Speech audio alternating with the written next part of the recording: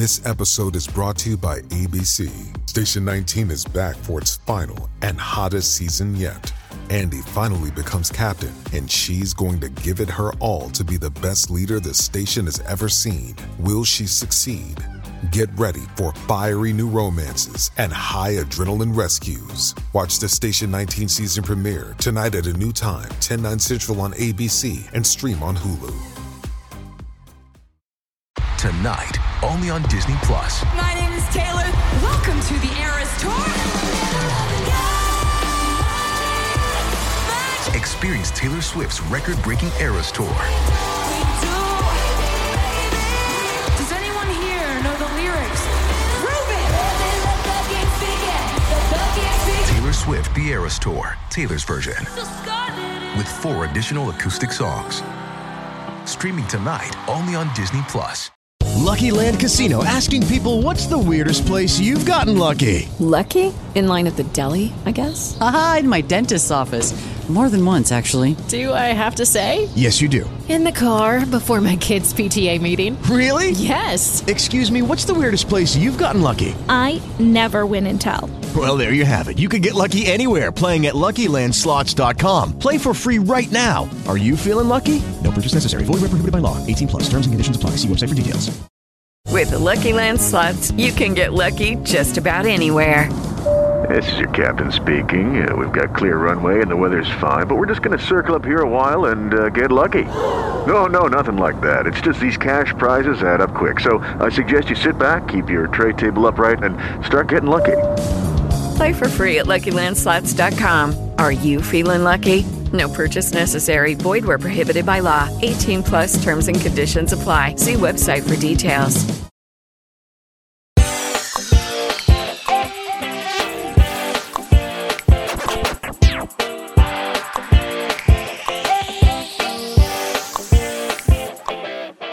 Toodle pip, everybody, and welcome to our recap of Bridgerton. We're in season 2 now. It's episode 3, and we have a bee in our bonnets to talk about this episode. A bee in your bonnet. The Dark Walk is here. Sasha Joseph, how are you? So good. Again, we said this last time, but thank God for rewatching, because this was like my favorite episode, and I think it might be my favorite episode of the whole lot because of Pall Mall. But such a fun time. I can't wait to get to talking with y'all. Wonderful. And we also have Geneva Guadalupe. Geneva, how are you? I'm good. I would not want to be in my bonnet, personally. But so I can see why, Anthony is not a fan of it either. But what I can say is, similar to Sasha, I really love watching these episodes individually. I think that this rewatch is really, especially when I think less about, how does this compare to what I've read? It's been, enjoyable. And I think this episode is probably my favorite. Yes, last episode was really good, but I think this episode will probably be my favorite throughout this entire season as well. And wonderful. So I think it'll be a good one to talk about. And Kirsten McInnes, she has knocked her Pall Mall ball into the bushes. She's gone off to find it, and we'll see if she can join us by the end of the episode. I think she might be stuck in the mud. Oh no. We'll miss you. So, yes, it's the fabled Pall Mall episode. It's not exactly how it is in the books, but I know we've been looking forward to this game, taking balls and whacking them with our mallets. But before we get to Aubrey Hall, let's talk about what happened in London during this episode. We were mostly with the Featheringtons, and there was certainly plenty to do in the drawing room at the Featheringtons. So Lady Featherington says they're going to go to Aubrey Hall, the country seat of the Bridgertons. They have much to do, and they must go to the Modiste. Penelope's startled, and we remember that Madame Delacroix caught her in her maid's disguise previously in the last episode. And so, yes, we imagine that perhaps she is not keen to go to the Modiste. Lord Featherington says he's off to White's. and Lady Featherington and Mrs. Varley put their heads together to discuss what will happen if Lord Featherington marries someone who comes in and lords it over all of them, and what is to be done to stop that. Any ideas? Well, You know, they think a cousin, right? Cousin relationship. the fourth cousin. Hello. Hello. But he's our cousin, Oh my though. god. All you need is Yeah. a fan. That's If you know right. I were still single, I would hope that for my birthday you all gift me those fans so I can Oh. get a man. Absolutely. sounds good, It's the way sounds to get a good. man. So Lady Featherington says they need someone malleable, someone stupid enough not to know better and not to know how to take on a household, so that she and Mrs. Varley will continue to rule the household. Where on earth are they going to find someone just like that? Ooh, maybe Prudence potentially. Maybe Prudence? Maybe This yeah, I family think- is so embarrassing. Like, I'm sorry. Like, I know that you're still explaining the plot, but like, what the hell is going on with this family? Because one, they can't stop talking shit about each other. And then second, right? And then there's a whole nother child that's just forgotten, like in Lady Whistledown. And you're literally trying to marry your child, someone you allegedly love, to a fourth cousin so you can live a good life. Like, I don't even think it's a great life, like a mediocre life. You know, just It's having weird. some dinners and balls, you know. That's the And life. some boiled potatoes. Like, what the hell? Well, This is the hopefully life at you this want. point they'll have more boiled potatoes now that Lord Featherington is around. But I Maybe guess some we'll see. venison, perhaps, if you have a taste. Deer don't come off very well in this episode, as we'll see later. So yeah, I mean, it's this strange idea of marriage as a transaction, and because it's a romantic book, it's a romantic story. We understand that everybody wants love and wants a love match. But in fact, marriage until quite recently was a transaction. And Lady Featherington is certainly seeing her daughter Prudence as a transaction piece, because Prudence is not the brightest spark. She's certainly malleable, which is what Portia is after. Yeah, the edit was so funny because they're just like, oh, who can we get that's malleable? And, you know, so everyone's like, oh, maybe they're going to bring in someone. Maybe there's another, you know, young woman that's kind of down on her luck. And then enters Prudence. Like, oh my God.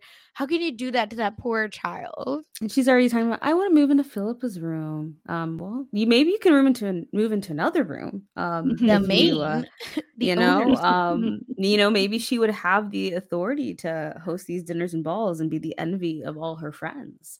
Yeah.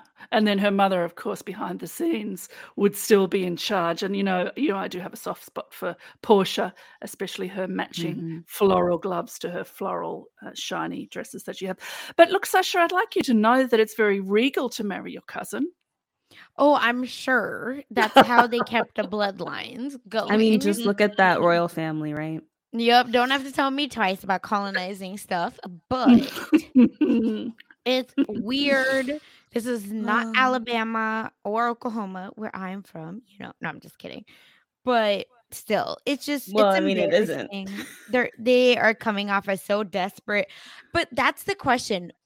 Maybe, and this is my question for the listeners: would you marry your fourth cousin or let Cressida be your new person in charge?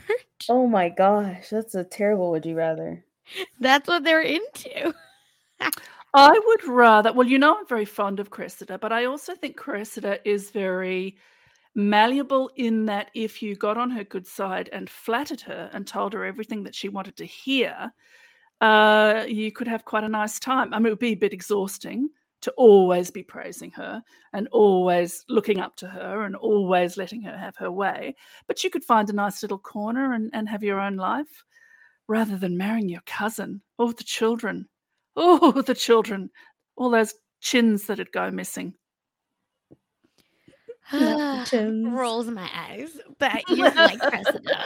That's where I can't get over. Oh, if only Personally, she was more likable to me than maybe. You should open your heart to Miss Cowper. No.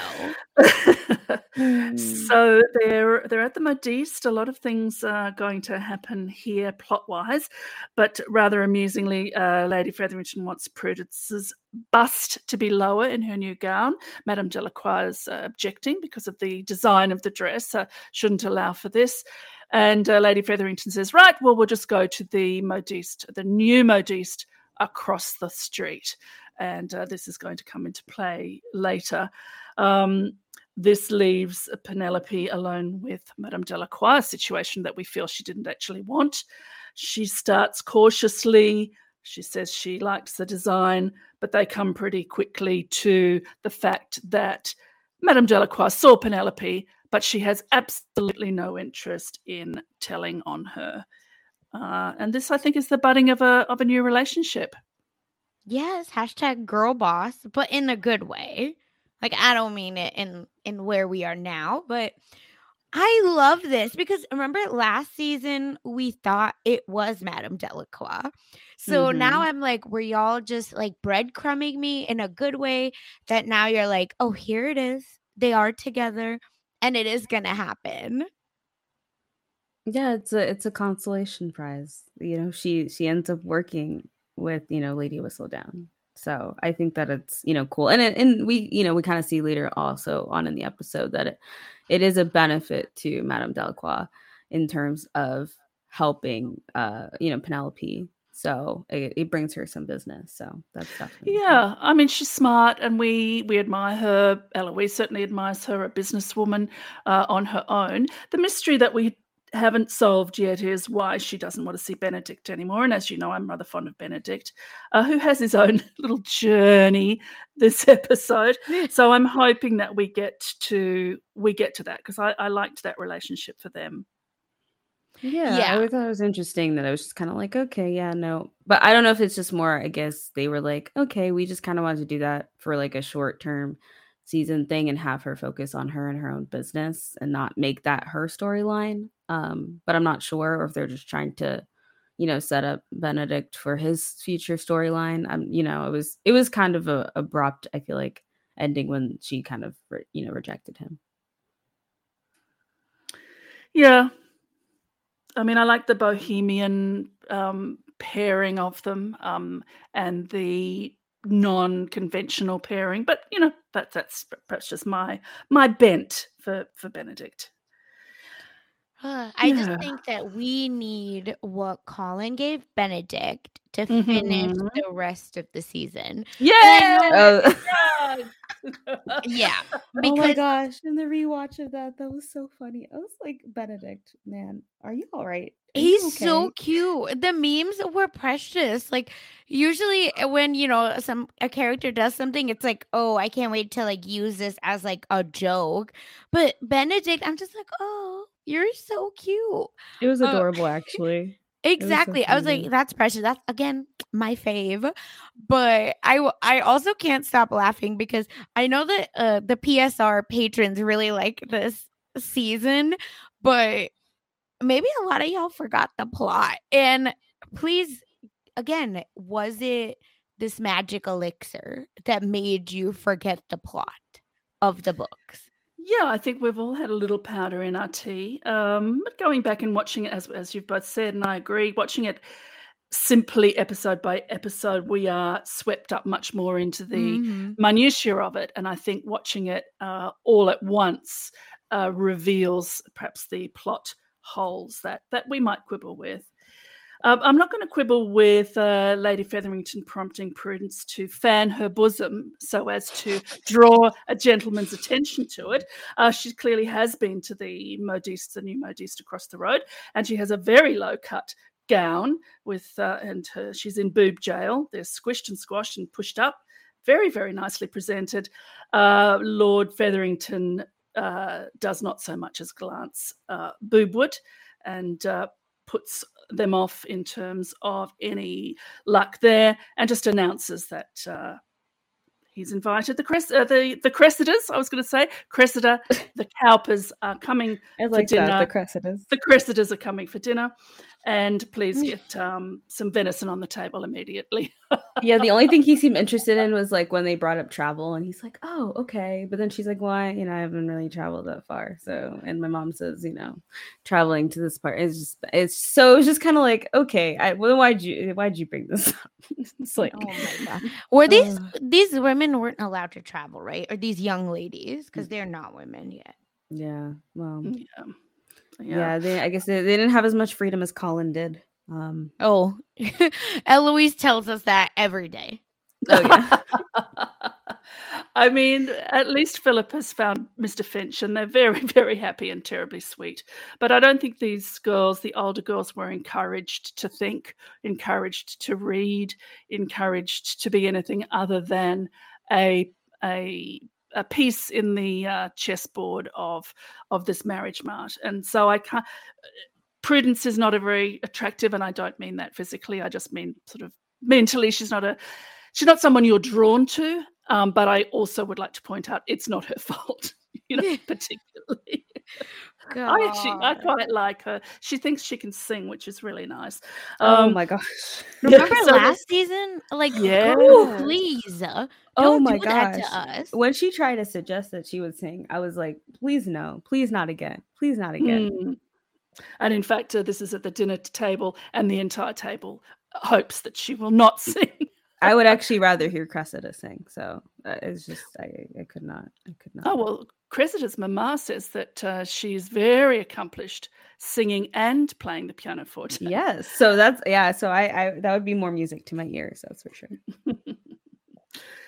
Yeah, so there's daggers across the table between Cressida and Prudence. I like that every time Lady Featherington prompts Prudence to say something, she has either a mouthful or she's drinking, she's sculling a glass of wine, or she has no conversation. Whereas Cressida is very smoothly flattering. She's very particular about herself. She's an only child, and she stops just short of saying, well, once you have perfection, why would you have another child after me? Oh, I do love her. No. She's but that part is she real. has a warm and affectionate disposition, apparently. Ma'am. Warm as a wet blanket, maybe. Like, please stop this. By the end of this season, I am going to bring you round to Cressida if it's the last thing I do. Well, I mean, it's going to take a long time with that 5 head. Oh, not that. Oh my God. Someone tweeted me that. It said I ruined Cressida for them because I kept calling her 5 head. Whoever you are, come with me. We love Cressida. # Cressida forever. Well, I don't know. I just wasn't a fan of when she's like, my group is so cool. Eloise, hang out with us. Like, no, you don't need to dog down people like that when, with Penelope. Let her hang out with her own friend. So exactly. I bullied the bully. Just know that about me. I can't wait. Again, the actress does a great job, and she makes me hate her. Yeah, which means she's doing a good job. So shout out to her. Shout out to beautiful.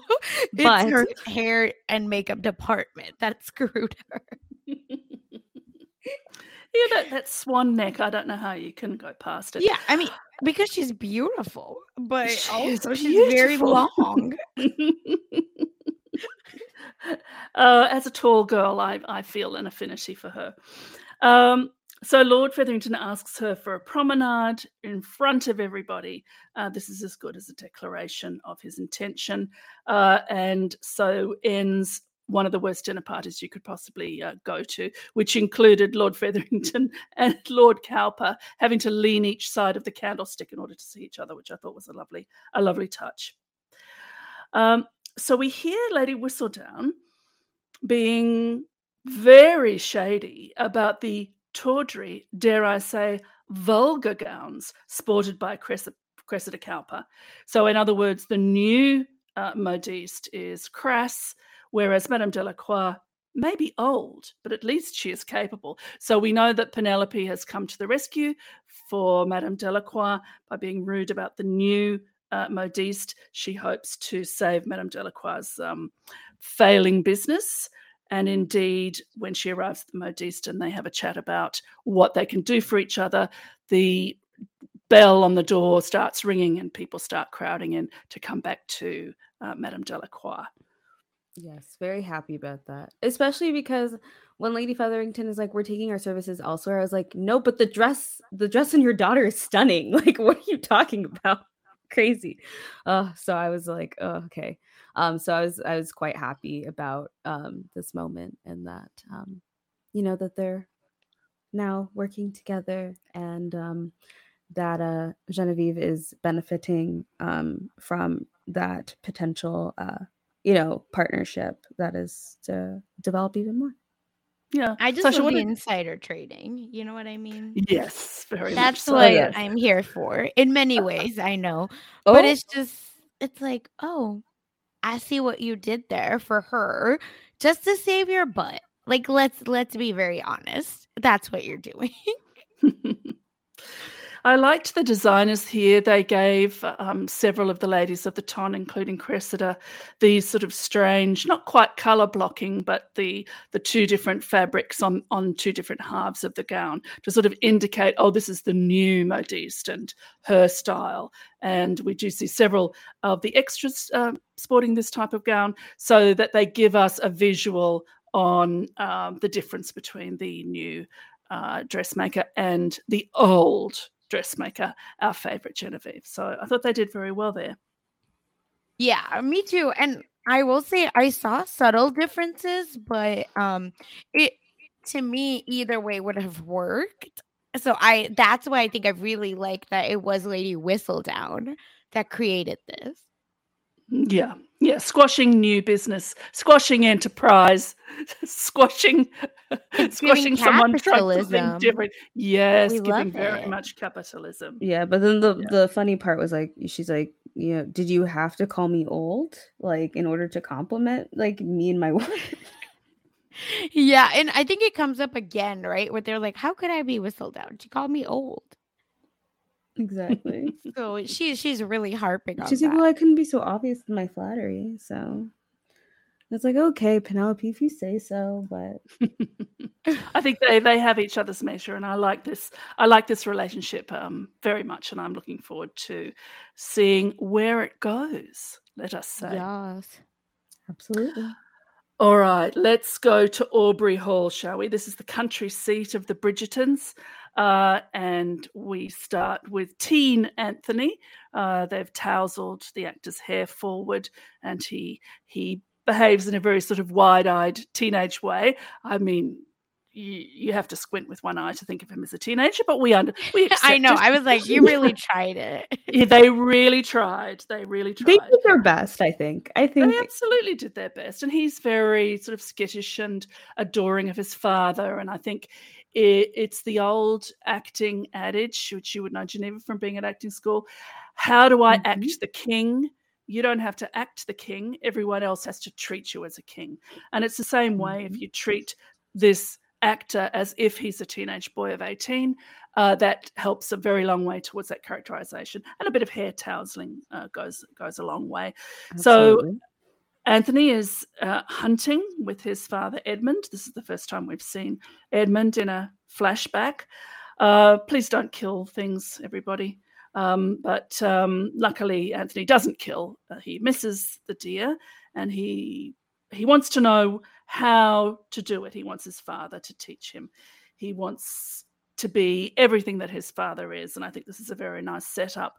And his father says, and I wonder what I wondered immediately what you two thought of this. Edmund says, you cannot show someone your best without allowing someone to see your worst. Do you think that's true? Real. Yeah? Yeah, because I think anyone can like me or love me when I'm great. Like, right, when I'm funny, when I'm even looks wise, right? When you look your best, anyone can like you probably. Or at least there'll be one person that'll like you, right? For when you look your best. And when you act your best, when you're, have your best job, right? All of that, like literally holistically your best. Versus when I'm my worst and like in the dumps, that's when I really know that, oh, this is like a ride or die human for me. Yeah, I think people definitely who know you in those moments of, vulnerability or challenge or difficulty are the people that really know you. because I think sometimes, I think even like, nowadays, I think there's always perceptions of people just from the positive things that you see, and you may have thoughts and opinions about, those people, or you may think that you have that connection with those people, but really it takes getting to really know them, on a deeper surface, and going beyond that surface level to really understand a person and really develop, I think a connection or a form of relationship with them.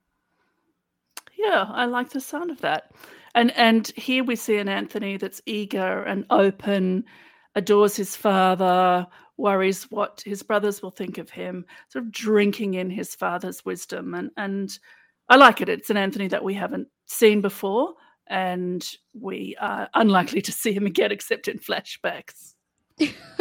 No, I agree, because I think this, again, for the book, people that haven't read the book, this is actually what the book starts with. Right. Except that Anthony comes back from school, and Eloise, I think, has found Edmund dead, and then Daphne's kind of like in the middle of their house, just shocked. So Anthony doesn't even get that last minute moment, but this whole episode, I want to say, I like all the changes they made. I think it actually works really well. So I like that they got to spend the time together.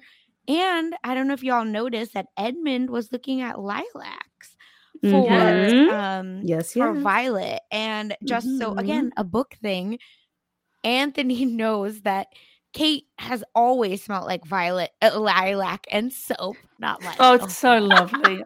I love that. I love that it's the aroma of her that really attracts him. Yeah, because that's what he book. always talks about in the book. And then you can smell where she's been, because it's a particular smell. But indeed, Edmund is picking these flowers. He wants to take some flowers into his lovely wife. Mm-hmm. There's a bee. He's brushing the bee away, and he's talking, and then he suddenly, this is so well done, he suddenly just stops talking with his back to Anthony. And then he turns with that face, that anaphylaxis face, puffing, unable to breathe, and falls to the ground into his son's arms. And yes, this, as you say, Sasha, this is an excellent change from the book, so that he is actually there seeing the life draining out of this man that he admires so much. Yeah. And this is, right, the big reason why he doesn't want to marry for love, because of everything that happens after. And honestly, what Violet had to go through, he's like, I don't want to love someone that much, or have someone love me and then me leave them, because he can't imagine his life, or like him going better, or having any life that is better in any way, even if it's just quantity wise greater than his dad. And like, it's so sad. Like, that really, it just, therapy would have been so great. Yeah. Or an EpiPen. Well, yeah, if only they had those back then. I know. I was like, did therapy come before EpiPens? I'm just gonna say yes. Yes, therapy did come before. Oh my gosh. So I do like the contrast of that versus when, Daphne telling him like, oh, dad got stung by the bee, and he's like, oh, well, a man can't die from a bee sting, and I'm like, Anthony, huh? So I definitely liked this I guess portrayal a lot better from the book. So that's one thing that I agree about, that I think they did well with this. And I think, it's really important for us to have a better understanding of his relationship with his dad. So I'm glad that we got a lot of that in this episode. Yeah, and there's something in that moment too of his helplessness, and we'll see it in a later scene where he feels two more scenes where he feels utterly overwhelmed, utterly helpless. He's only 18, but he's being expected now to be the man of the house. And I think that we can understand some of his shut downness just through. And I think the actor does a really good job in all of these scenes as the young Anthony, again, not in looks, but in his manner of this young man sort of adrift and trying to be the man that his father was at a time much earlier than he thought he was going to have to. But the upshot, of course, is that Edmund dies Violet is distraught, very pregnant with Hyacinth at this point, and all are sad, as indeed are we, even though we've only known Edmund for a moment. We've known Edmund and Violet for an entire season, and so we have our feelings towards them as we see part of their backstory, let's say.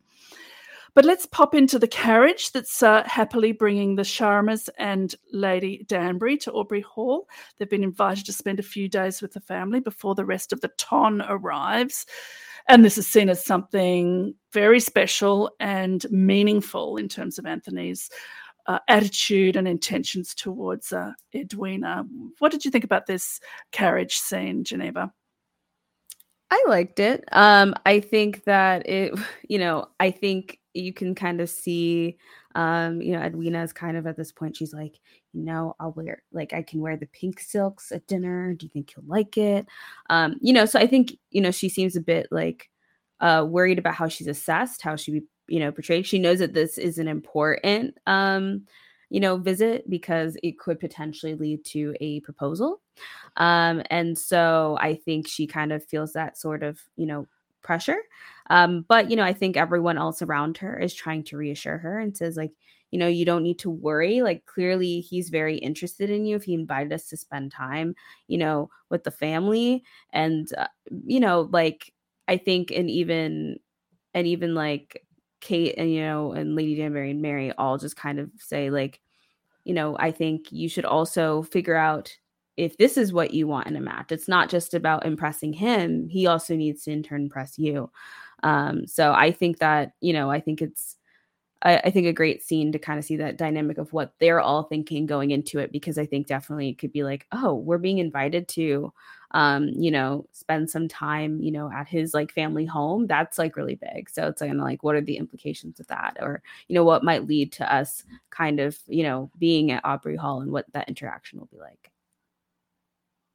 Yeah, and this is, again, me, the book truther, is something different than the books, which, again, I liked because I think that they did move pretty quickly in the books with them arriving and then all of a sudden all this mess happening. So, and I think that it helps kind of the characters to get to know each other more and then us to get to know the characters. So that's also what I feel like it's important for me to give props since I've been dragging for so long.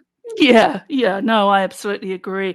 I mean, he's handsome, he has money, and he's titled.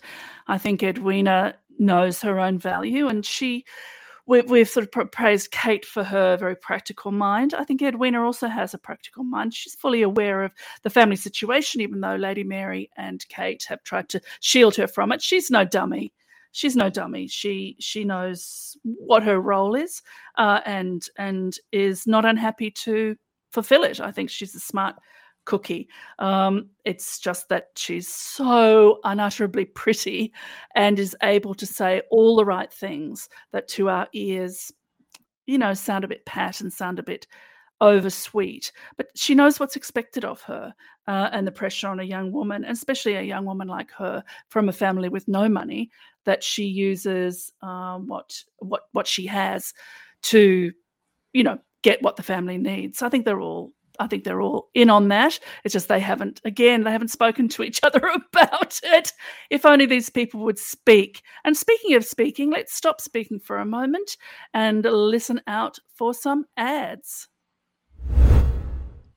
Lucky Land Casino, asking people, what's the weirdest place you've gotten lucky? Lucky? In line at the deli, I guess? Aha, in my dentist's office.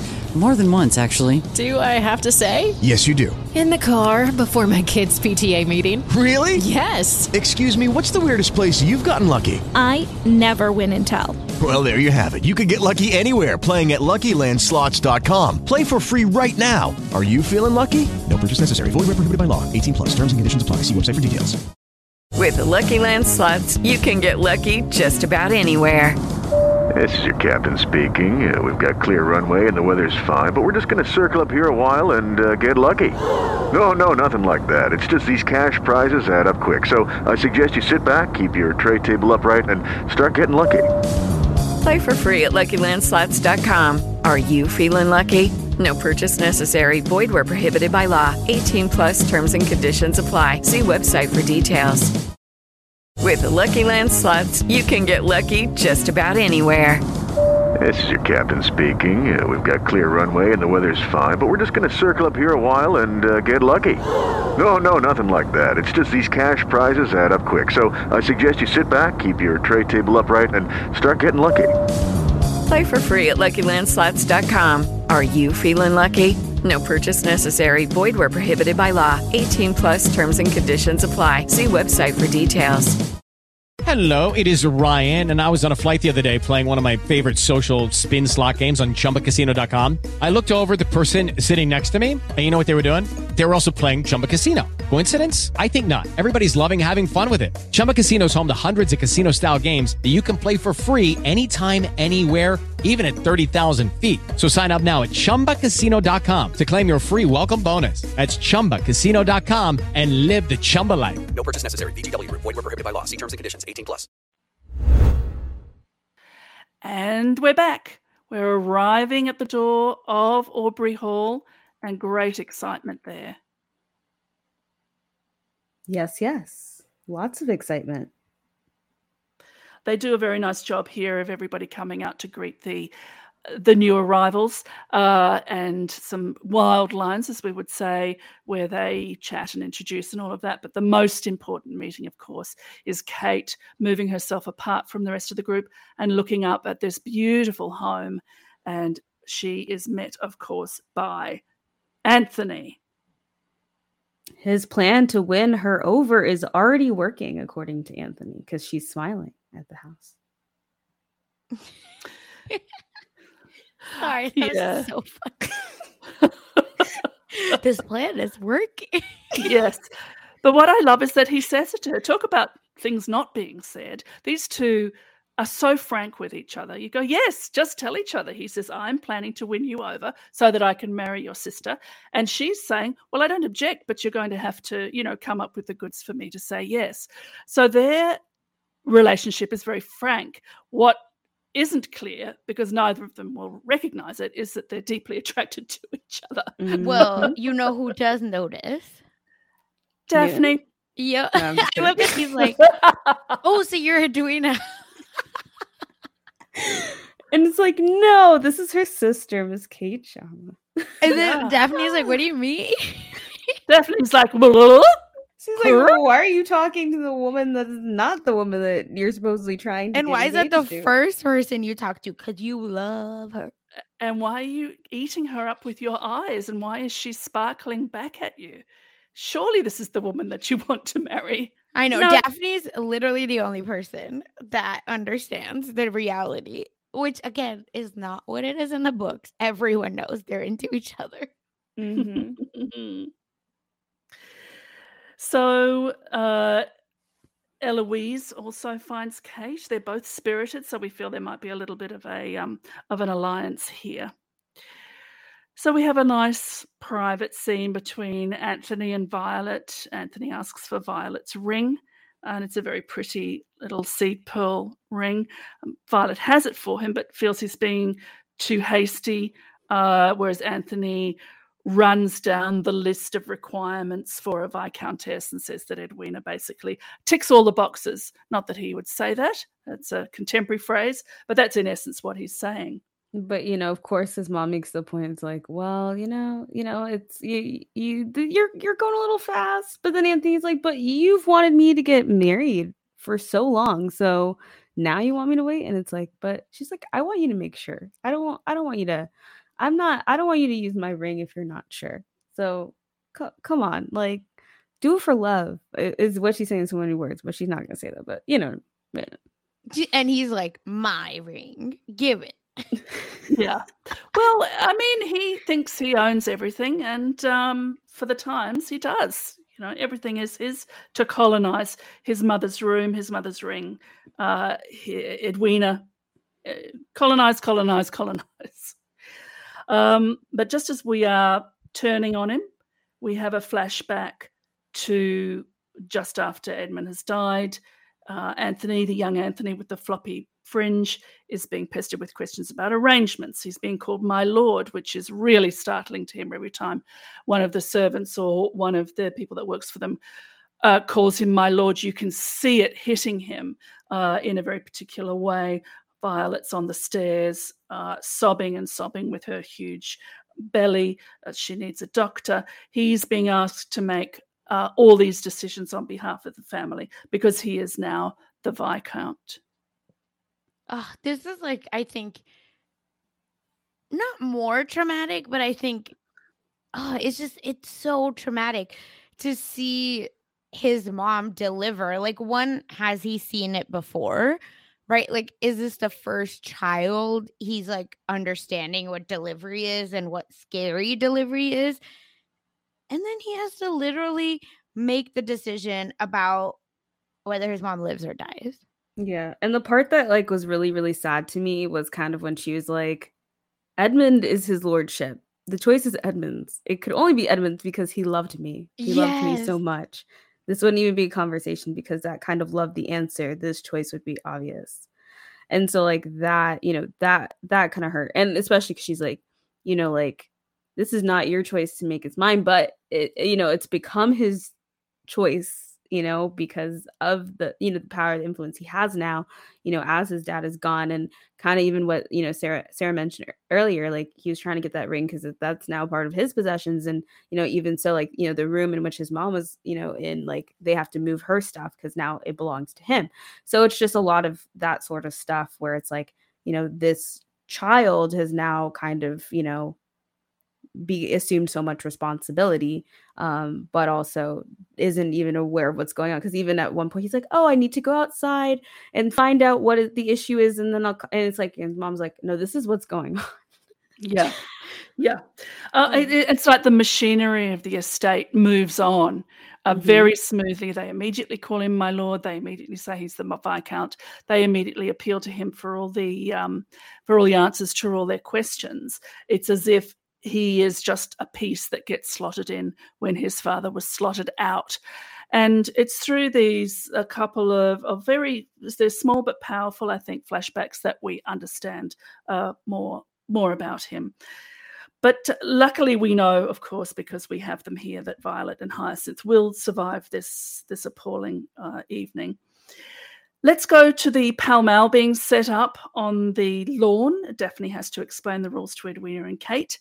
So you put the little hoops up and you get your mallet and you whack your ball through the wickets. And you can either do that to win, or there's another way to play. And the other way to play is to get in the way of your opponent so that your opponent loses. And there's a discussion as to which is the better way to play this game. Honestly, where your opponent loses. Like, let's be honest. It is a poor player who plays the game and a wise one who plays their opponent. I couldn't agree more. I was a professional bridge player for about 10 years. Oh, wow. And you definitely play your opponents in a way. I mean, that there's someone that will always lead an ace, so you just tickle it out from them. Someone who will always play a certain way, and the part of the rules of bridge are you are allowed to know you're not playing against a machine. You are allowed to know how particular players play. So yes, I'm all for playing the opponent. And there's a delightful moment of who gets to select the mallets in what order. And it's decided that the guests will select first. Edwina picks blue. Oh, clever girl for picking blue. I mean, truly, the nonsense that this poor child, because of how she looks, is heaped on. So she picks blue, and Kate just reaches in and picks the black.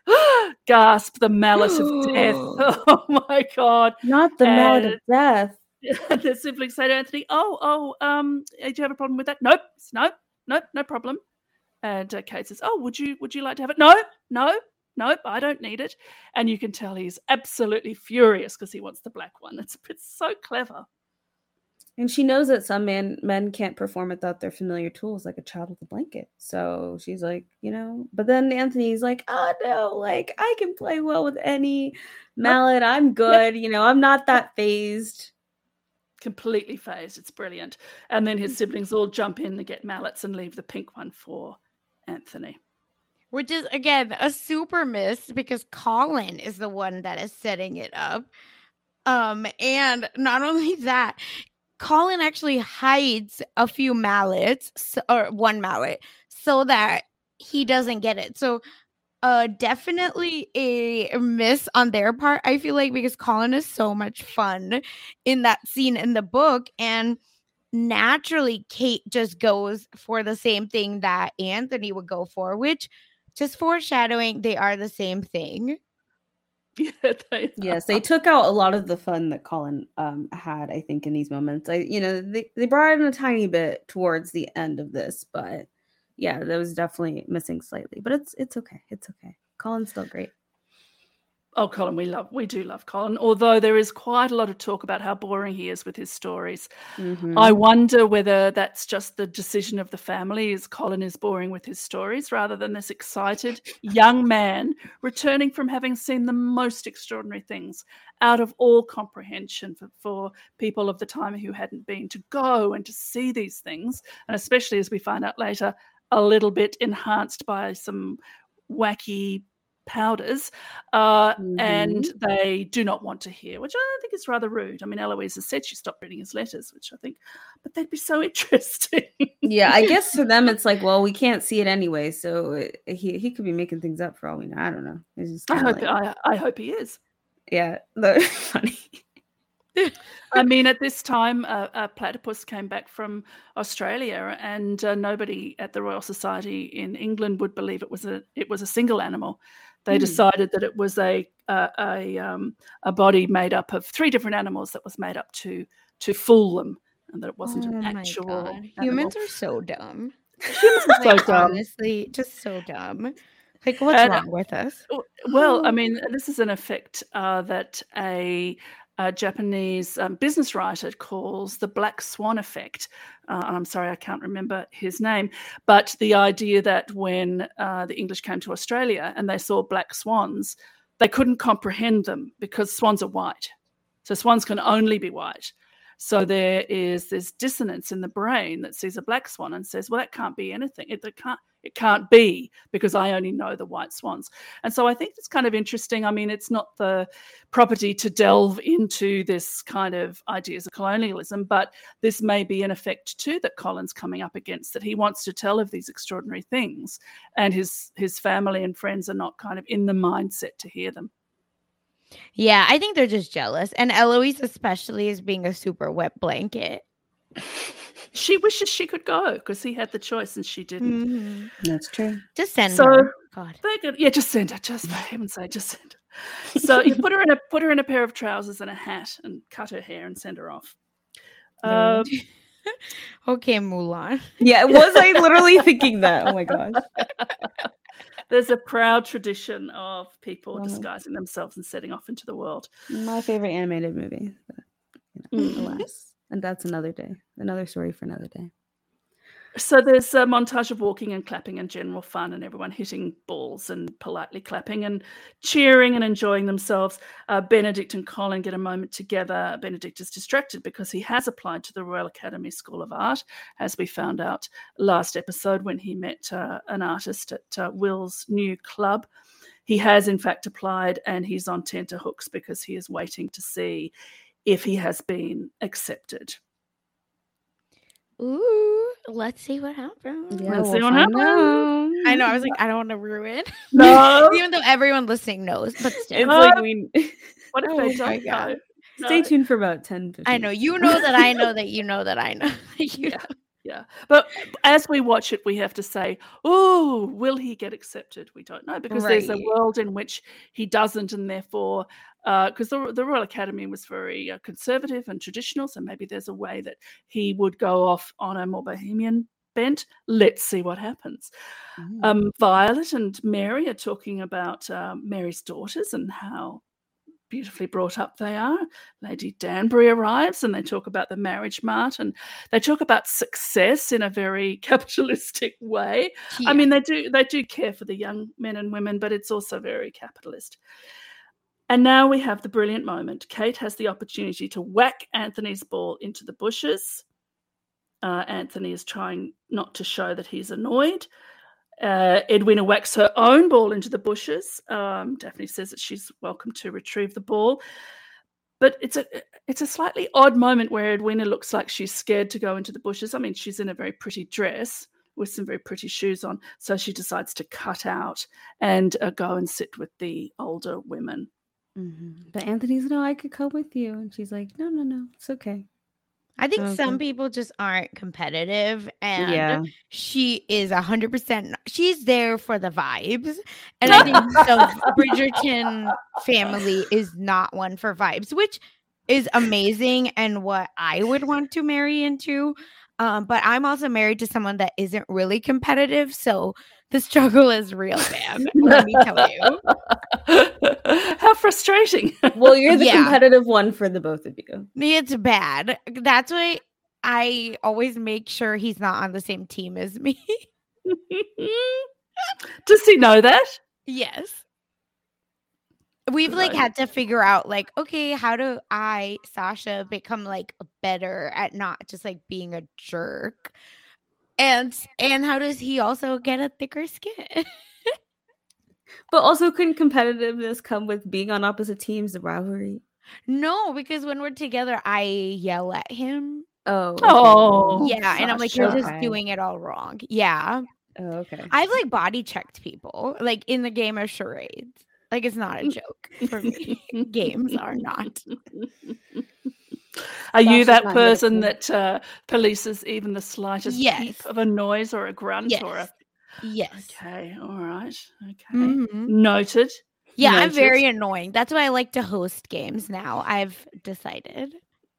Oh, that's very grown up of you. Yeah, because listen, you don't want to be on the team with me, but you definitely don't want to be against me. Oh. So it's a win-win or lose-lose for everyone.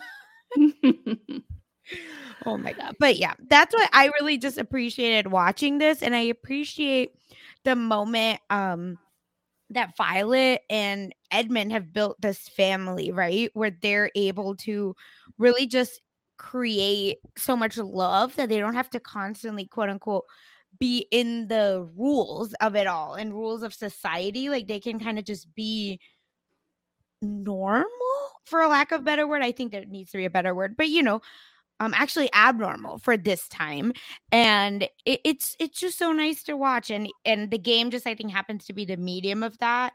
And I wish they had the Duke show up, because in the book, I just wish he just came for this scene. I know, because I was like, hello, you can just give him this much. He couldn't give us this much. I mean, he didn't have he wasn't a huge presence in the scene. No, anyways, he really. wasn't. And it's fine. But I was like, I wouldn't have mind seeing them be competitive with each other. That would have been fun. Regé-Jean is elsewhere. I know. Doing other things. He's fine. So Colin, in a little burst of book-like Colin, very naughtily whacks Kate's ball into the same bushes that Anthony's ball went into. One cannot help but think that this is deliberate, and he innocently suggests that they go and collect their balls.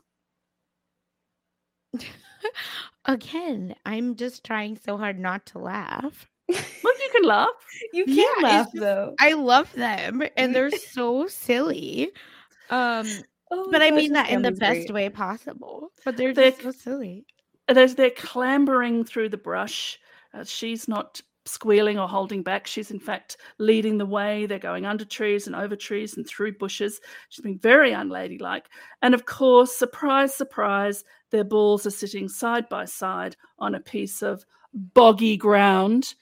They look at them. Kate suggests they pluck them out and no one would know. And Anthony says no, his honour would not allow him. And quite apart from anything else, she'd tell on him when they got back, which is such a great line.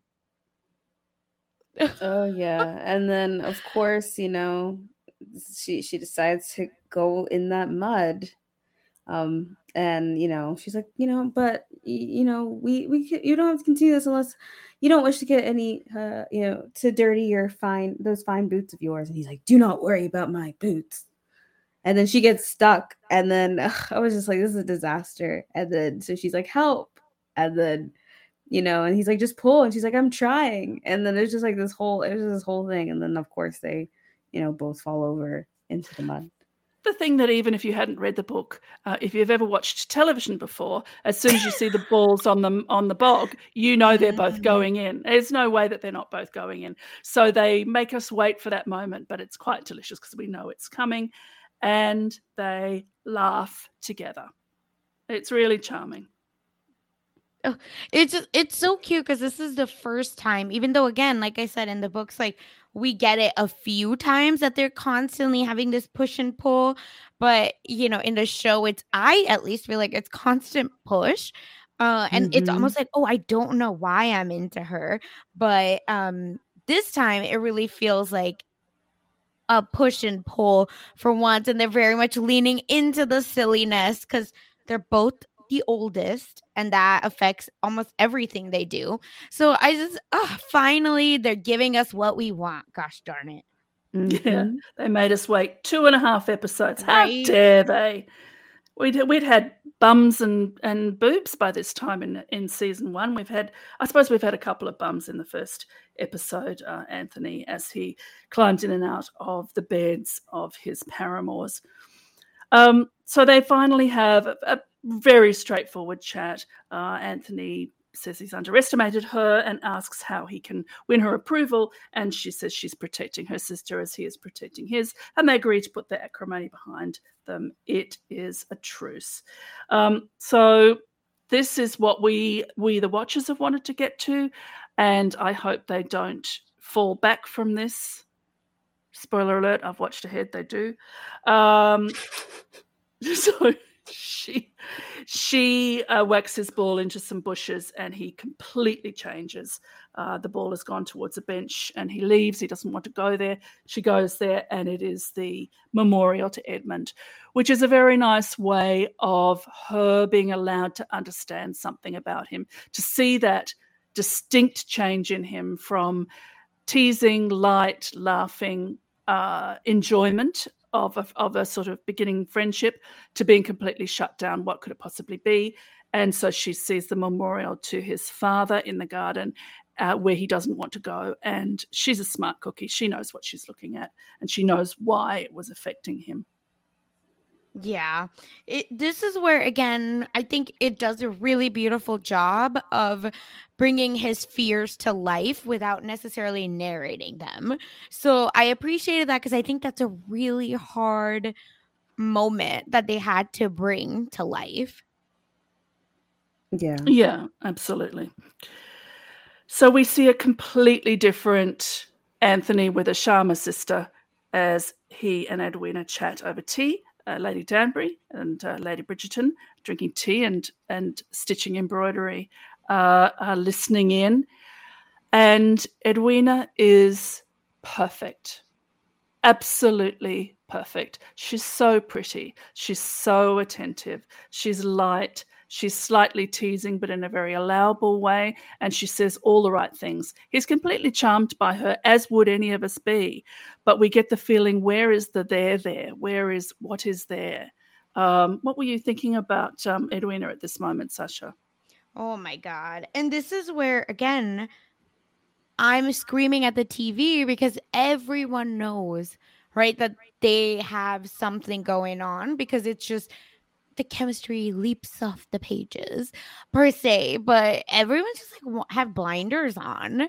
And poor Edwina, because I think, again, that's your sister, that's your confidant, that's someone, that's your ride or die, right? Like, she has told everyone everyone has to like Kate, and Kate has to approve of you. That's the only way this is going to work. So I don't think she is thinking anything of it, which is very just unfortunate. Very unfortunate, that's for sure. Yeah, I mean, she has her hopes up very much. She tells him of her love of literature. He doesn't read, and she finds this exciting because she can tell him stories. And we can see that in another time, in another place, this could be okay. It's just we have hopes for all of them, including Edwina. And then that moment where Edwina goes to Kate and the confidant of the two sisters, he's funny, he's intelligent, there were no awkward pauses, and then she truly believes a proposal will come out of this. And Lady Danbury is listening at the door and being absolutely delighted. It's so sad. Yeah, exactly. Very sad considering what we know. But it was, you know, at first it was a cute scene. I was like, oh, maybe something could come of this. Even though I obviously know that it wouldn't really. But, I was just like, oh, this is cute. But, yeah. I think what I liked in both the writing and the acting of it is we can see that Edwina is putting this on. It is her. She is a lovely, sweet, pretty girl, but she is putting it on. She is watching her every word. She is calculating, not she's calculating in a bad way, but she's calculating what to say, how to tilt her face. It's what she's been taught, and it's how she understands her value. And we can see how that will really hurt her later on in the episode. So at first I was annoyed with her as a sort of, come on, girl, talk real, talk proper, talk truth. And then I thought, yes, the show is not letting her down, but actually showing us that she is as trapped by these mores as anybody else is. Mm-hmm. Yeah, because when I'm jumping, but I think it's okay. When Anthony Wright doesn't propose at dinner that Benedict is really high at, I think that, and then it goes to Kate massaging oil in her hair, which is exactly a very nice nod to Indian families, because that's very much something that happens. I still do it with coconut oil in my hair, especially when I'm stressed. But you can tell that that's the first time I think Kate notices, right, Sarah, what you were saying, Sarah, that Edwina does have the world on her shoulder, especially their world, because her marriage, right, she's their last hope because she's the diamond, she's so beautiful, blah blah blah, and that's what's making it so hard. Yeah, and it's this awful breakdown that she has of, what did I do wrong? Should I have said this? Should I have said that? Should I have... And bringing it all up on herself. She's bungled it. She feels like a fool. And this is completely heartbreaking to see. Mm-hmm. And it's beautiful that it's this moment between the two sisters with the oil massage of the head going with it. It's... it's really heartbreaking. And Kate says what any of us would say, which is, you're really pretty and there's plenty more fish in the sea. Exactly. Although I feel like, at first it seemed like, oh, this is the obvious moment where it should have happened. But then, like, reflecting on it, and I think kind of Anthony also alludes later, like, was it really the best moment? I mean, Benedict was a lot. Like... Benedict was off his tits, basically. Like, oh my god, he had lost it. Like, the seriousness of Edwina's like future with Benedict is just, oh my god, what are we doing?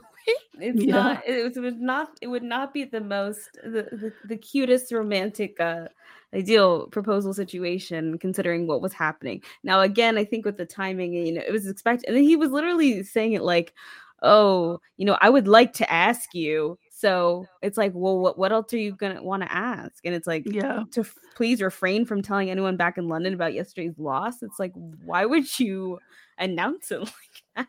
Yeah, everybody knows, as everybody was holding their breath. And you wonder if his conversation with Daphne just prior to the dinner had anything to do with it. Daphne, of course, says that she will support him and she's very happy for him if Edwina has won his heart. And Anthony knows her very well, asks what her objections are.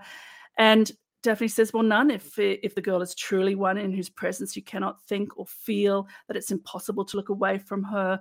Body and soul feel they could burst into flames. When they're near, you long to kiss them. She describes, obviously, her relationship with Simon, but what any of us would want in that first blush of lust and love and infatuation, which I hope we've all been through, because it's absolutely delicious. And if you haven't been through it, go out and get it. It's fun.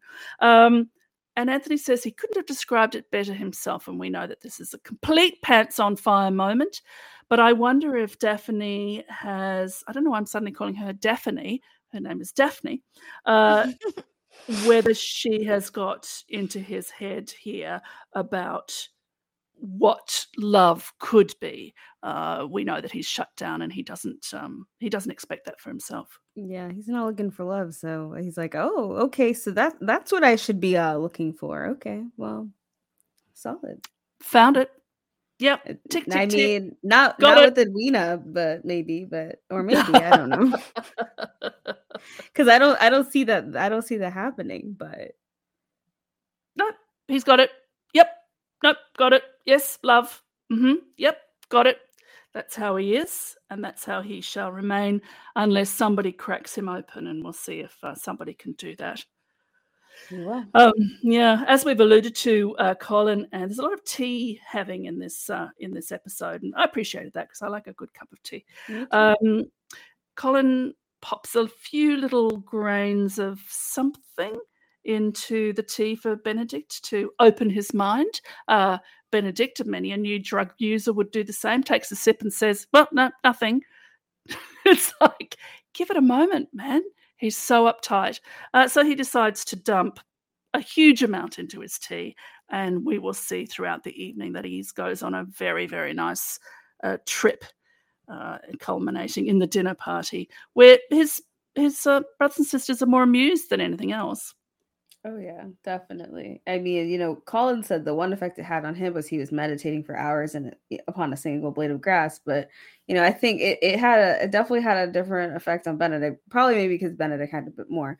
So that was, I think, quite very amusing to witness. Like, just I don't know, just the things that he was saying, or he's just like, at the beginning of the dinner, he's like, "This room is exceptionally well lit. Have you noticed, Carl? The twinkle of the candles is as if we sit among the stars." And Eloise is like, "What is wrong with you?" And there's just an image of him when something else is happening at the dinner, where he's just chewing his food with such curiosity and amazement at this mouthful of food. Oh, it was very sweet. I mean, not that I've ever taken drugs, but if I had, I would know exactly how he felt.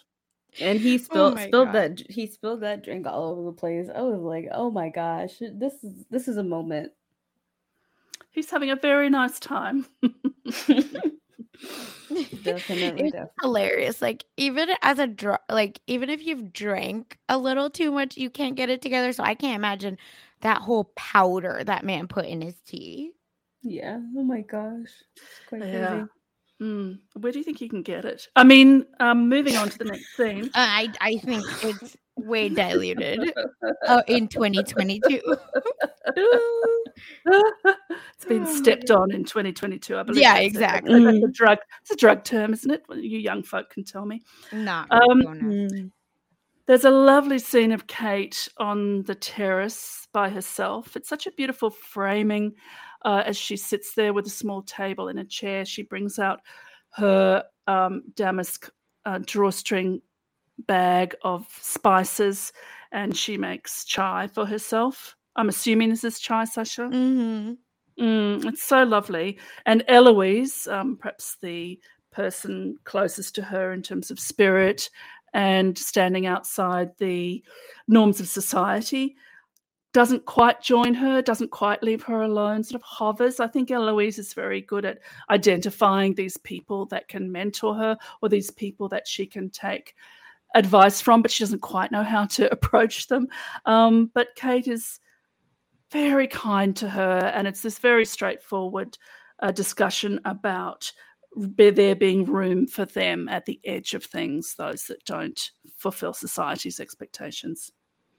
Yeah, I just couldn't help but laugh, I will say, about the whole chai situation, because she's been dragging English tea forever, and truer words have not been spoken, right? Like, if you see all the spices she put and then the milk that goes in after, it's those little, again, nuances that I appreciate that they brought to this, because listen, we're all better if we drink that over, like, quote unquote English tea.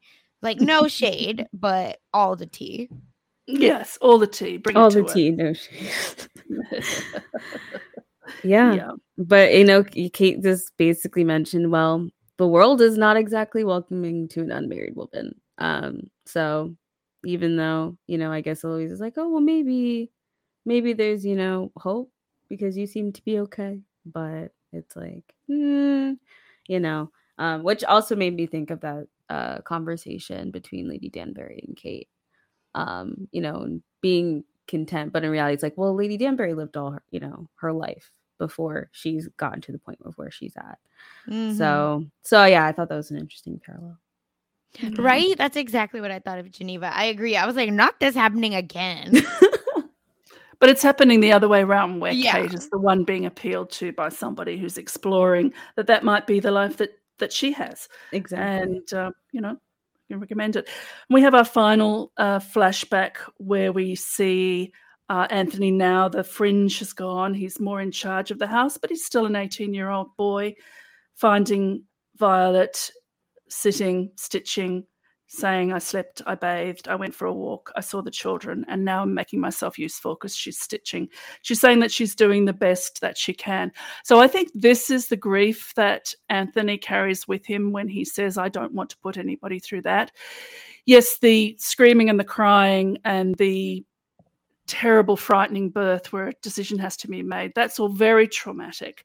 But we understand that he had to live with his mother in this completely understandable zombie state, while he, the 18-year-old, was bringing up 6 other children and a baby who's just been born.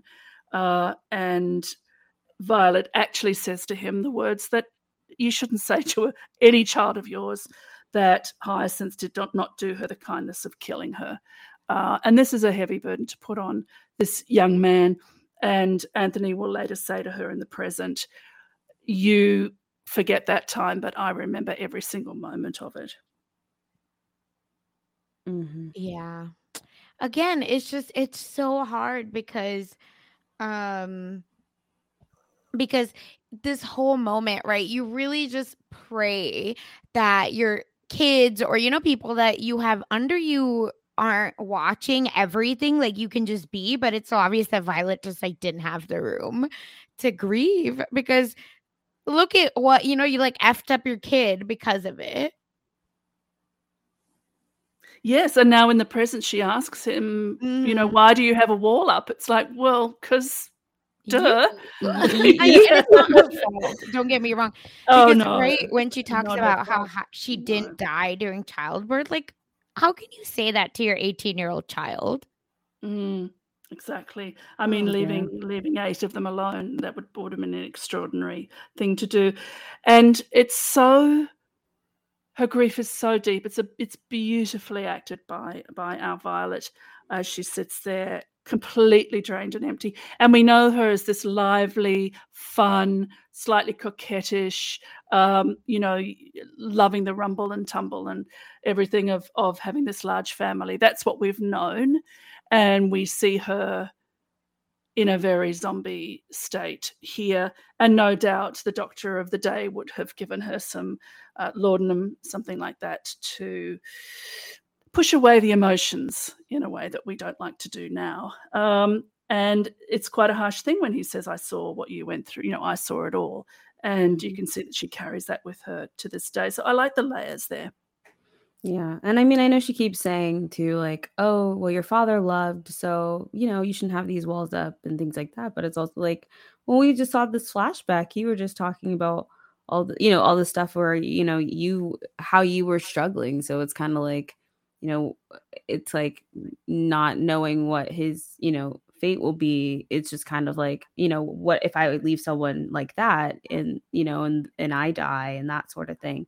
It's just like, you won't necessarily want your partner to go through that and deal with all that grief. So there's just like, I think, it's like a lot of things where it's like, yeah, ideally he would not, he would want to, I guess, have that, but it's just, there's so many fears, especially after seeing kind of like how she, had dealt with it, which of course it's, definitely tough to lose someone. And then, especially also that she's had the challenge of also, she has 8 children too. So there's, I think, a lot of children. It's a lot of children. Yeah, it's a lot of children. It's interesting that he fears dying and leaving someone else in grief. He doesn't fear them dying and him being in grief. It's a very interesting sort of psychological bent that he has, that he will be the one that dies and he will be the one that inflicts the pain on someone, and he's not prepared to do it, which is why when Lady Danbury calls for the toast at dinner, he stands, and as we say, he says, I have a question to ask you. Don't tell anyone in London about my losses at Pall Mall. and devastating Edwina, as we've said. And the last thing of the evening is Ben having a marvellous time, Benedict having a marvellous time painting with his fingers, completely off his face. Colin comes to find him. He declares that the Royal Academy is not the arbiter of taste, but the world will be. And Eloise brings him his letter from the Royal Academy saying he has a place. And he flings open the window and screams into the night, "You shall all witness my talent." Yeah, Which was like so extra. I was just like, "Are you okay?" He was just He's not a lot. okay. He kissed Colin on the cheek, he was just all this sort of stuff. I was just like, okay, Benedict. I don't know really what was in this tea, but it was just I don't know. It was funny. Definitely a lot of and he's like, I'm honored to accept your acceptance. I'm like, who are you talking to? He's talking to the Academy through the evening. I know, but I mean, or he thinks he's talking to the Academy, I guess. I didn't enjoy it. She probably won't feel very well soon. Oh my God, that's exactly what I was about to ask. Because he was just, the way he's acting, I was like, are you still on it? Yeah, I think he's got an Ecky Tuesday coming that's going to be very unpleasant. Mm-hmm. And it was very interesting how Colin and Eloise's conversation. Colin's inquiring about formerly Miss Thompson and now Lady Crane. So that was interesting. He was wondering if they're not always writing letters to each other. And she's like, well, she lives not far from here, That is so messy. Stay out of it, Colin. Why Stay out of it. did you do this? That was horrible. Oh my gosh. I hate even the idea of him going to see her. And of course, I don't know what happens or whether he does or not. But I hate the whole idea of this happening. But I mean, it's been interesting because Colin has seemed to be the older brother to Benedict during this period when Benedict's on his little trip. But we see in this questioning about Marina and the fact that she's married and he still is asking about her, we see that he is still a young man with a broken heart. Poor Colin. Poor Colin of the television series, not the light-hearted, hilarious Colin of the books. Right? Because in the book, I was like, ooh, is Colin going to get with Kate or Edwina? Like, that's how involved that's where I was like, ooh, okay, maybe something else is going to happen here. Yeah. So that's how involved he was. And here it's like, poof. Yeah.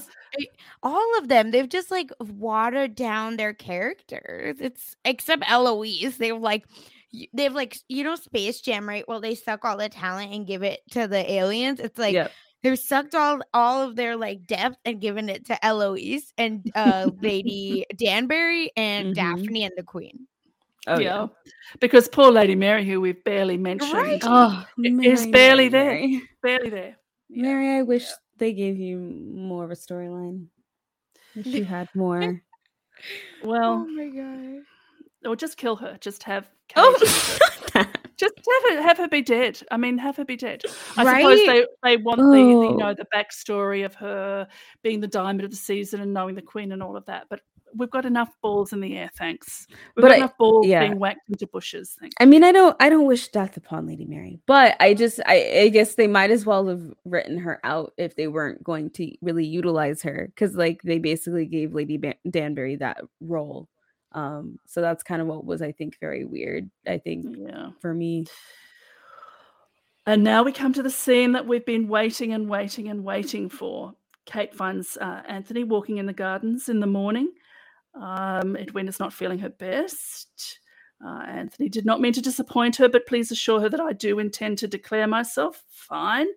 Kate's a bit annoyed. She's toying with her. They start getting annoyed with each other. A bee comes near Kate. Anthony's very frightened. She brushes it off. It stings her. He's worried. She's annoyed. He has a panic attack. Can you breathe? So she puts his hand on the sting, which is at her collar. Not down, a bit lower, everybody. It's up at her collar. He's still panting in his panic. She puts her hand on his heart, which is a very nice thing to do for someone. And they pant in each other's faces. They're very, very close. The violins of the soundtrack absolutely love it. They're very, very close. They nearly kiss and then... Oh, Oh, A And horse then whinnies. they run away. And they run away. Again, this is where I want to say, here's the thing. Two things, sorry, I want to say. First, I was very disappointed. But my feelings have now changed. So Yeah, I think wanna the make first that time I clear. watched it, I was like, but this time I was like, okay, it's fine. Yeah, because he sucks the venom out because that's apparently what happens when a bee stings you. But anyway, that's what he tries to do. Her dress comes undone, and they get discovered by Featherington, by In all the the book, by the mamas, way. and Lady Featherington is one of the three instead of Danbury, basically. And then they have to marry because of that. Yeah, But because Lady I'm Featherington is like, laughing. something's going on here, so you Right. And gotta do Anthony, I think, something. really likes her anyway, so he's like, yeah, I'm just gonna do it. We'll do in a week or whatever. Yeah. But I will say that I was reading a Vulture recap from this episode, and I forgot that she really says, stop, Anthony, stop, Anthony, stop, stop, stop. Mhm. So I really think that consent, would we have to have that conversation about consent, Yeah. with what he was doing, and that article was saying, they got a lot of flack for it from season 1 about consent. So I wonder if that's why they took it out. And then I was like, oh my God, not me being a hypocrite, because I was like, how dare they not have this scene in? But then I Right. think about how silly and actually uncomfortable it might actually look Mhm. on screen if she was saying no to it, because she had to literally put a handkerchief on her boob. Right. I read one article that had Yeah. mentioned that they didn't wanna do a similar plot line where the 2 leads get caught by somebody, which would result in them getting married, because I feel like, since that obviously kinda happened with season 1. So I think they were just trying to change it up a bit so it's not the same idea, even though obviously it was different because it involved the bee. And then, of course, Anthony was worried because the bee could kill Kate. And so then he was freaking out and was, and like as we talked about in the books, he tries to suck the venom out. And then obviously that looks super awkward because then people are like, oh, no, you're like down her breasts, like that sort of thing. And then she's like, no, he's not. And they're like, you guys got to get married. And it's like, what? So I think it was more maybe just they felt like even though it wasn't the same story, they just wanted the story to be slightly different, which is why they took a different route with Yeah. it. But I do think the point that you do make is quite interesting, because that was actually one thing as I was watching the second time, I was like, she keeps saying like, no, like stop. It's okay. Yeah. Like it's like, it's just kind of like, interesting because, of course, like we know why Anthony is freaking out because of this whole bee thing. But then Kate's just like, it's a bee. Like, why don't you chill? But also I don't know. I don't want a bee to ever sting me. So I'm usually the one running away from a bee. So, I feel that. Yeah, because I don't want to kill a bee. If you run away, it'll come with you because of your slipstream. Don't run away Well, from bees. they haven't gotten me. So Yeah, I've been okay. Just I let them know. do their I know own that's thing. what they say. Just let them be. Nah, What I liked I don't about like them this, buzzing by my ear. So that's the thing.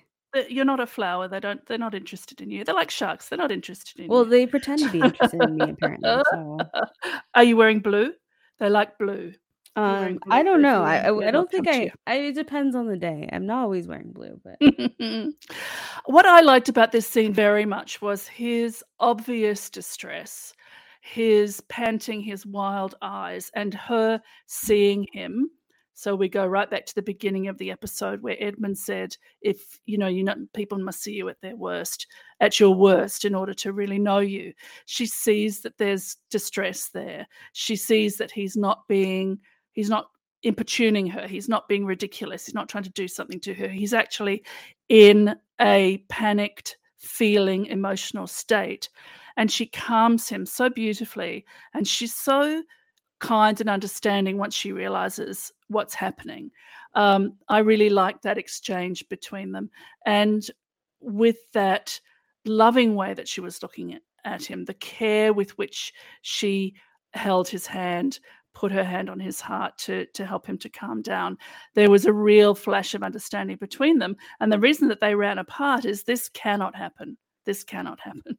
Yeah, that moment was so beautiful. I don't know what it was. Just trying to see her, reassure him, and just seeing how nervous he is. He's like, I don't want her to die because I care for you so much. I burn for you. No, I'm just kidding. But but that sort of thing. And so I think it was just like, she's like, I'm unharmed. Like, I'm unharmed. It was just to be. Of course, that means so much more to Anthony than it does to Kate. But just seeing how much she was trying to calm him down, and seeing how much that he cared, and how much, even though they've had these, of course, these little fights and things going on, of course, seeing this moment where they kind of just stop. I think it was just, I don't know. I just loved it personally. Yeah. And I think, again, because maybe we should talk about it later, but yeah. Okay. There's one other piece, but I think we'll talk about it after the Aubrey Hall scenes in general, maybe in the next 2 episodes. But there's another Kate sphere that actually happens before this, which is why this is a more beautiful moment, I want to say, because they show Kate's sphere, and then it's Anthony's sphere, and then Kate, and him kind of calming down together. So it works a little better that way. But I think so. And they don't really show Kate's sphere at all, which is weird. But I just the heartbeat thing is just so beautiful. It was so beautiful to watch. I love this for them. They just need to figure out that that they're made for each other, and that's why he proposes to her in the next episode. No, that's not what happens. Sad. If you want to find out what happens in the next episode, listen for our next drop. But for now, is there anything more to say about this one as we wrap up? No, we just had Newton content. I love that. We did have some Newton content. Newton is a very good judge of character, and Newton barks at Anthony and growls at Anthony and doesn't want anything to do with Anthony. And I just love Newton for that. Me too. That's why when you guys were like, Daphne, I said Newton. Newton knows what's going on. So, Geneva, where can people follow you, and what have you got going on? Yeah, people can find me at Peace Love Jen on Twitter, where I tweet about reality TV and random things in my life.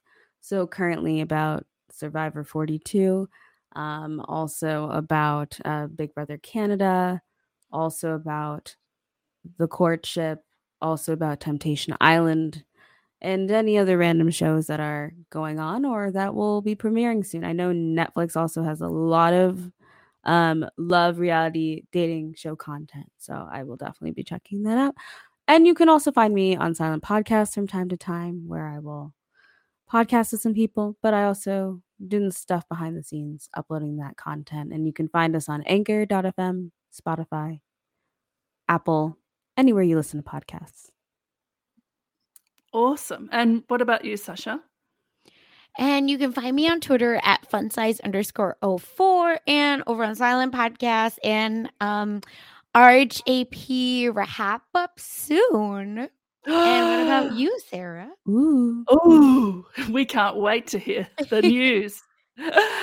Get ready, everybody. It's really exciting. You can follow me at Sarah Carradine on Twitter. I don't hold back with telling you everything that I'm doing. On RHAP, I have a new true crime review podcast with Murray Forth. It's called Crime Scene, SEEN, and we bring you True Crime Tuesdays. So we have a new episode every Tuesday talking about a crime scene property. It could be current, it could be a classic, with some really fascinating guests. And I hope that you will listen and bring me some of those 5 stars. You got plenty of stars. Spread them around. Please stars bring us like more 5-star reviews. Give us some stars, reviews, y'all. The stars that were in the sky in the middle of the dining room for Benedict as he tripped his little face off. So until we see you again next time, goodbye now.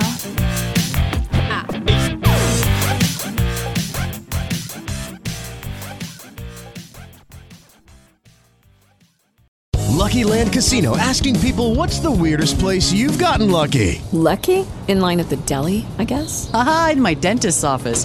More than once, actually. Do I have to say? Yes, you do. In the car before my kids' PTA meeting. Really? Yes. Excuse me, what's the weirdest place you've gotten lucky? I never win and tell. Well, there you have it. You can get lucky anywhere, playing at LuckyLandSlots.com. Play for free right now. Are you feeling lucky? No purchase necessary. Void where prohibited by law. 18 plus. Terms and conditions apply. See website for details.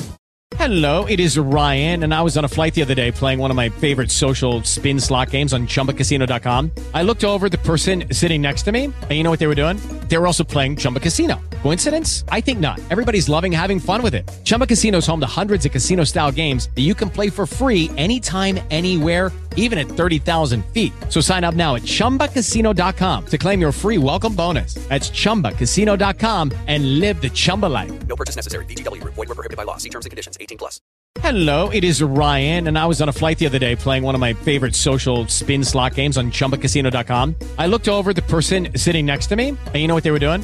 They were also playing Chumba Casino. Coincidence? I think not. Everybody's loving having fun with it. Chumba Casino is home to hundreds of casino-style games that you can play for free anytime, anywhere, even at 30,000 feet. So sign up now at ChumbaCasino.com to claim your free welcome bonus. That's ChumbaCasino.com and live the Chumba life. No purchase necessary. VGW. Void were prohibited by law. See terms and conditions. 18 plus. With Lucky Land Slots, you can get lucky just about anywhere. Dearly beloved, we are gathered here today to... Has anyone seen the bride and groom? Sorry, we're here. We were getting lucky in the limo and we lost track of time. No, Lucky Land Casino, with cash prizes that add up quicker than a guest registry. In that case, I pronounce you lucky. Play for free at LuckyLandSlots.com. Daily bonuses are waiting. No purchase necessary. Void where prohibited by law. 18 plus. Terms and conditions apply. See website for details.